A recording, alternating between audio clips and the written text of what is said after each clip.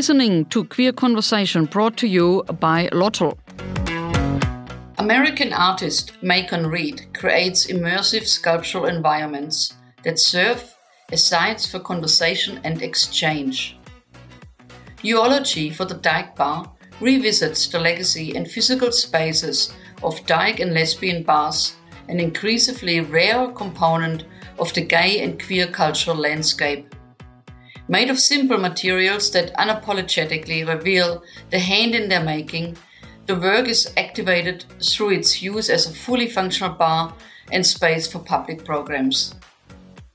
Hi, my name is Macon Reed, and I'm from New Orleans in the United States, and I identify as a genderqueer artist, and I work mostly in interdisciplinary projects, so I combine sort of a sculptural installation environment and then do a bunch of public programming inside to bring the community together. Hi, my name is Catherine Woolley, and I work in curatorial and public engagement at UNSW Galleries, and I've had the privilege of working with Macon on Eulogy for the Dyke Bar in the public programming and community engagement component. I identify as a bisexual queer woman. Welcome to Queer Conversations. The installation, tell us about it. This sounds really fascinating.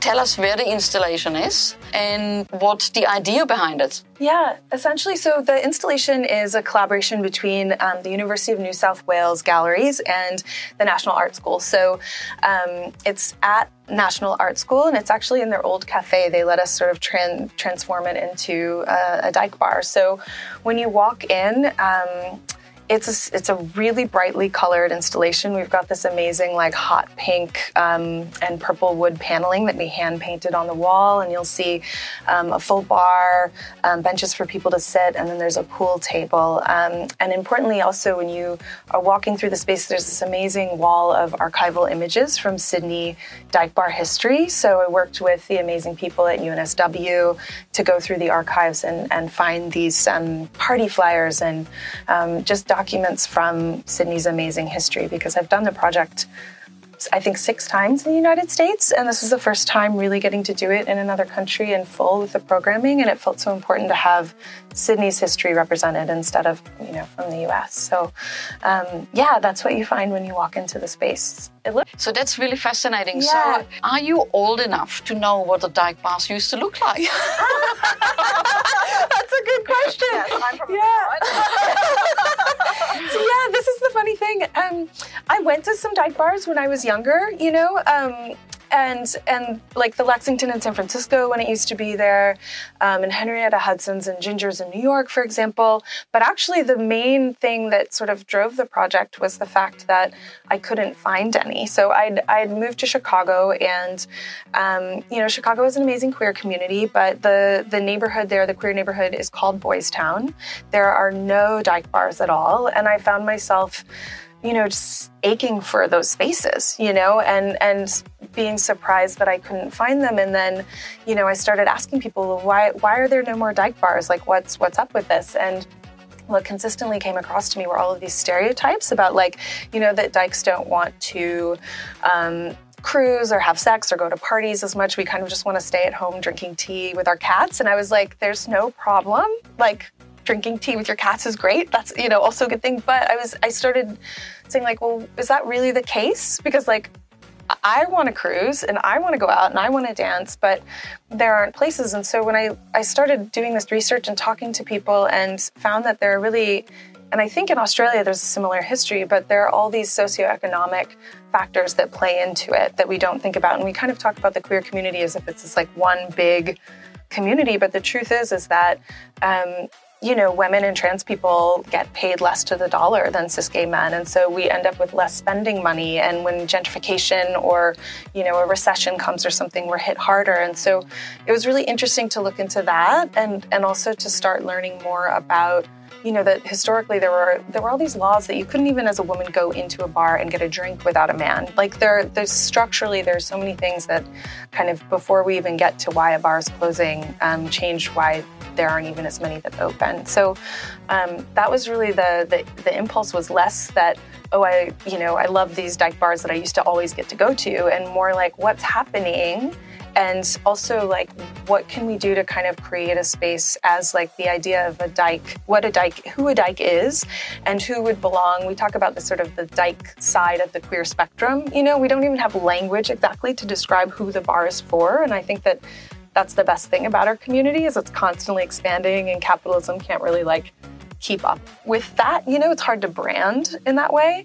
But at the same time, I think it's really important to think about how we can create spaces for everyone who needs them and to be there. So anyway, that's a sort of long answer, but this is something I've thought about, you know, so much. And last night we had a soft opening of the space with the big queer contemporary show at NAS, and there were all these dykey people hanging out in front of the bar, and it made me so happy, you know? Beautiful. So it's kind of like, it's a dyke tradition, I think, of create the space that we need, you know?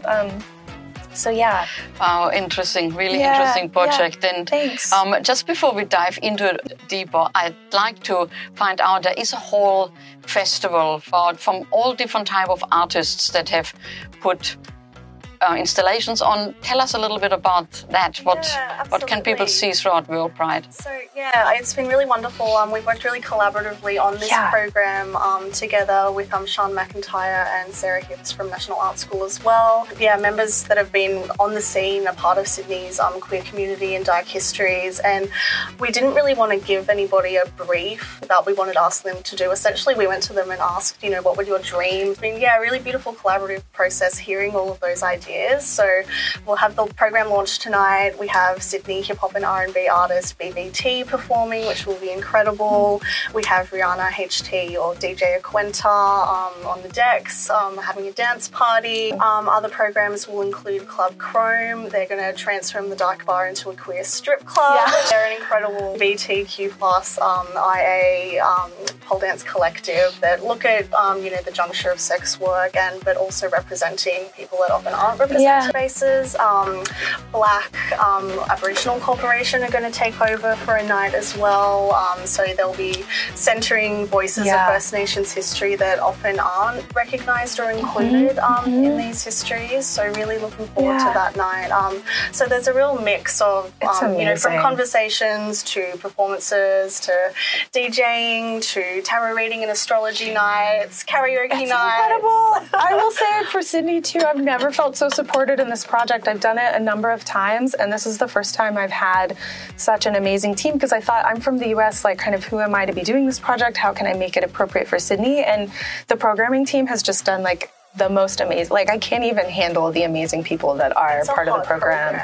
Yeah, so they're the ones that Catherine just mentioned, and then we've also got some of the 78ers are coming in doing a reenactment of Camp, the bar that used to happen. We've got panels on, like, DIY dyke history and queer futures. Yeah, so kind of thinking about, you know, looking back to the histories and thinking about the lessons that we can learn from this, but also thinking about, you know, do we need dyke bars in the future, and how do we create spaces that are more intersectional? I think that the thing about the project is we're like, it's not about saying, like, this is we don't have an agenda in doing it of, like, we're trying to tell you what we should want or what we should miss that's gone or anything, so much as to really create a space for all these conversations, because it's so complex. And we have spent hours with the team just really talking through, trying to be as sensitive as possible to all the different community stakeholders and concerns. And I mean, if we could, we'd have, like, a year-long program. There were so many, but we did our best to kind of have a real variety,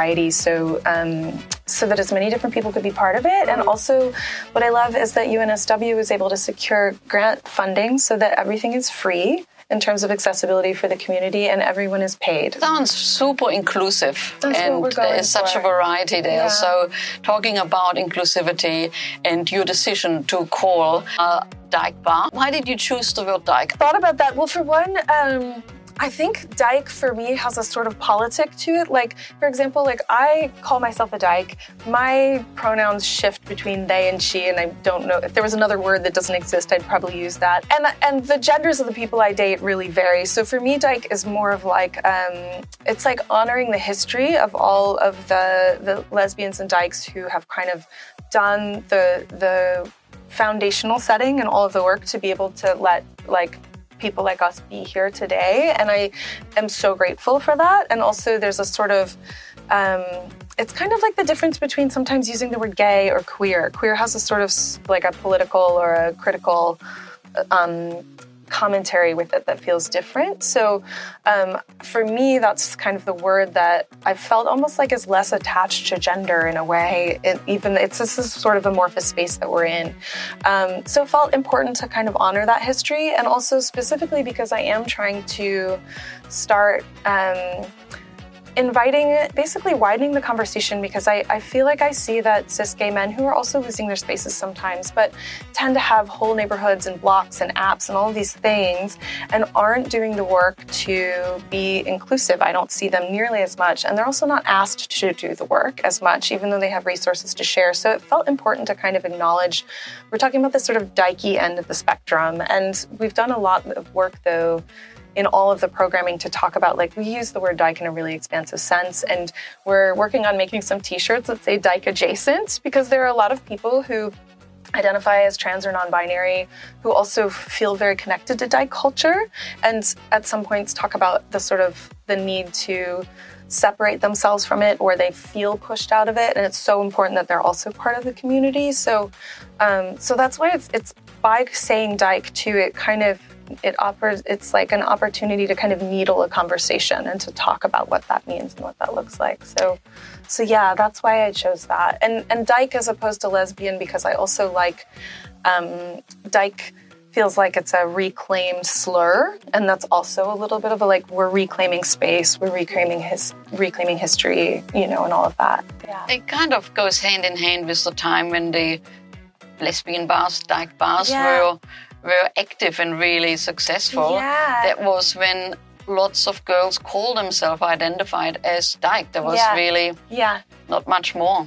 Yeah. So it makes sense to me. Yeah. It's funny. I spent some time at the Lesbian History Archives, and I don't know if people in Australia know this, but Joan Nessel, who's from the US, who helped start the Lesbian History Archives, actually lives with her partner in Melbourne. And she's like a magical being that I appreciate so much. But I spent time in the History Archives looking through old journals and things. And I found one that was like, it was basically like, F you, I'm not a lesbian, I'm a Dyke. And then the next page was like, F you, I'm a Dyke, not a lesbian. And I was like, we've been fighting around language and these things for so long. And it was interesting because I think that's one other part of the project that I've learned is that, there are things in the queer community right now that I think there's misogyny in ways that we don't talk about, femphobia, but also misogyny.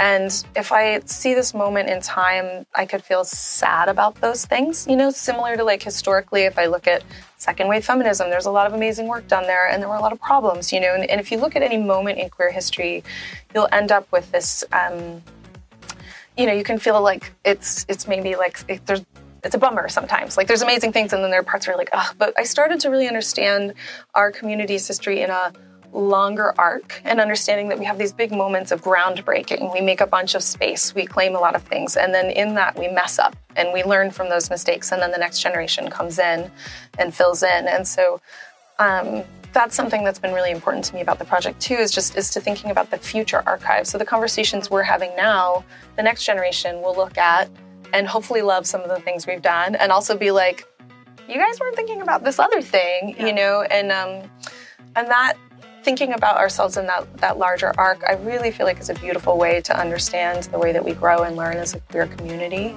Talking about intergenerational aspect of it, how was last night? I mean, it was a soft launch. I don't know who was invited, but were they young ones, older ones? There was a mix. Yeah. Nice. Yeah, there were some queer elders, although somebody called me a queer elder the other day. I was like, what's an elder? I don't know. But there were definitely older people, and then there were some teenagers who were like kind of doing sexy photo shoots and it was really cute. I was watching them through the window. So there was a real spectrum, and that's also always been a sort of secret part of the project too, because there can be these sort of generational breakdowns of understanding of what queerness is and how it looks.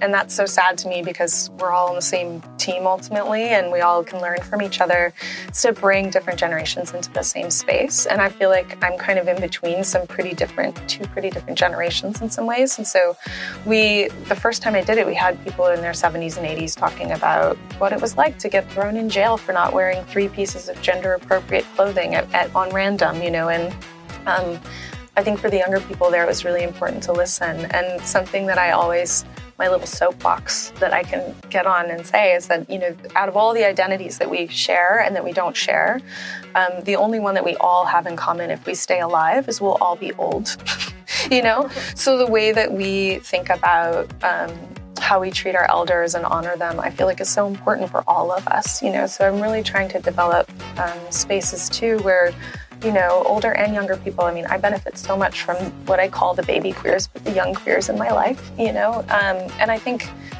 the more that we can create space for all of us to share, will really, is really important, transformative work.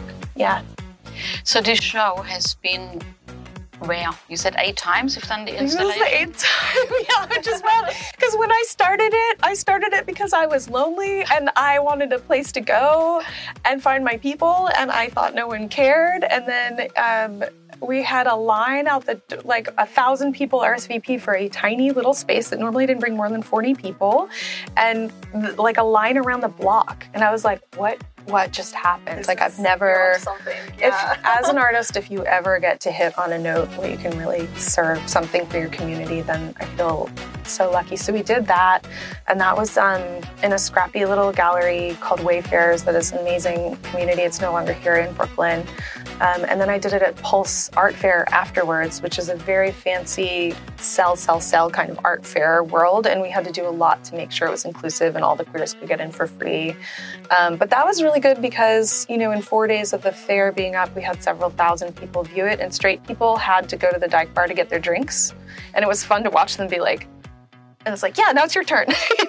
We switched the power dynamic. And then let's see, I got to do it at the University of Southern Maine with this amazing women and gender studies professor named Wendy Chapkus, and we had a bunch of oral history from Maine. And then I did it at the Wattis Institute of Contemporary Art with this wonderful curator, Yomna, and the San Francisco Museum of Art and Design. I'm missing one there. And then I was just going to say, and then the whole thing is, Jose de Silva, this wonderful curator at UNSW, brought the project in. He saw it at the Wattis in San Francisco. He brought the project, and I was supposed to come here for a month and get to meet all these queers in Sydney, and I was so excited to come to Australia. And then I was supposed to come in April 2020, and it was just lockdown.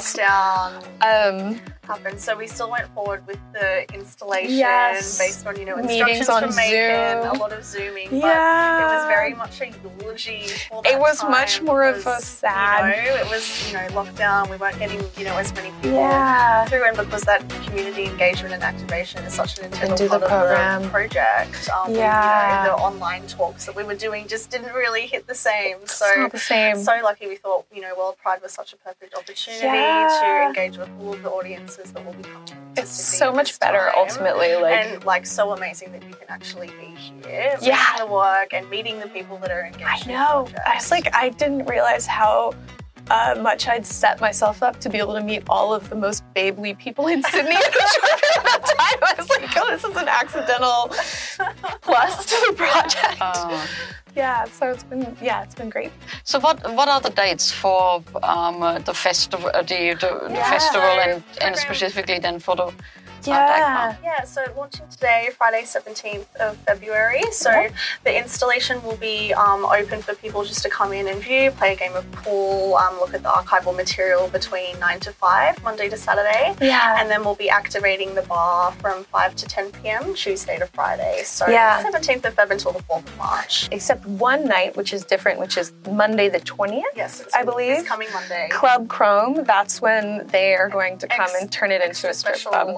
Yes, I can't wait to see them crawling on the bar. I think it's going to be amazing. So Monday's the one alternative. And we have, you can check out the full program, but also we have a cruising night on Thursday night this week for anyone who's just looking to meet other babes. So that's also it's an open night. So there's a kind of nice balance of more high energy nights, but then also nights just for connections to chill in the space and to learn. But every night is a theme, right? You've got something on every night. Yeah, can we remember all of them in order? It might be hard. So there's the launch tonight. Club Chrome, Black Dot. Takeover. Yes. What's Wednesday?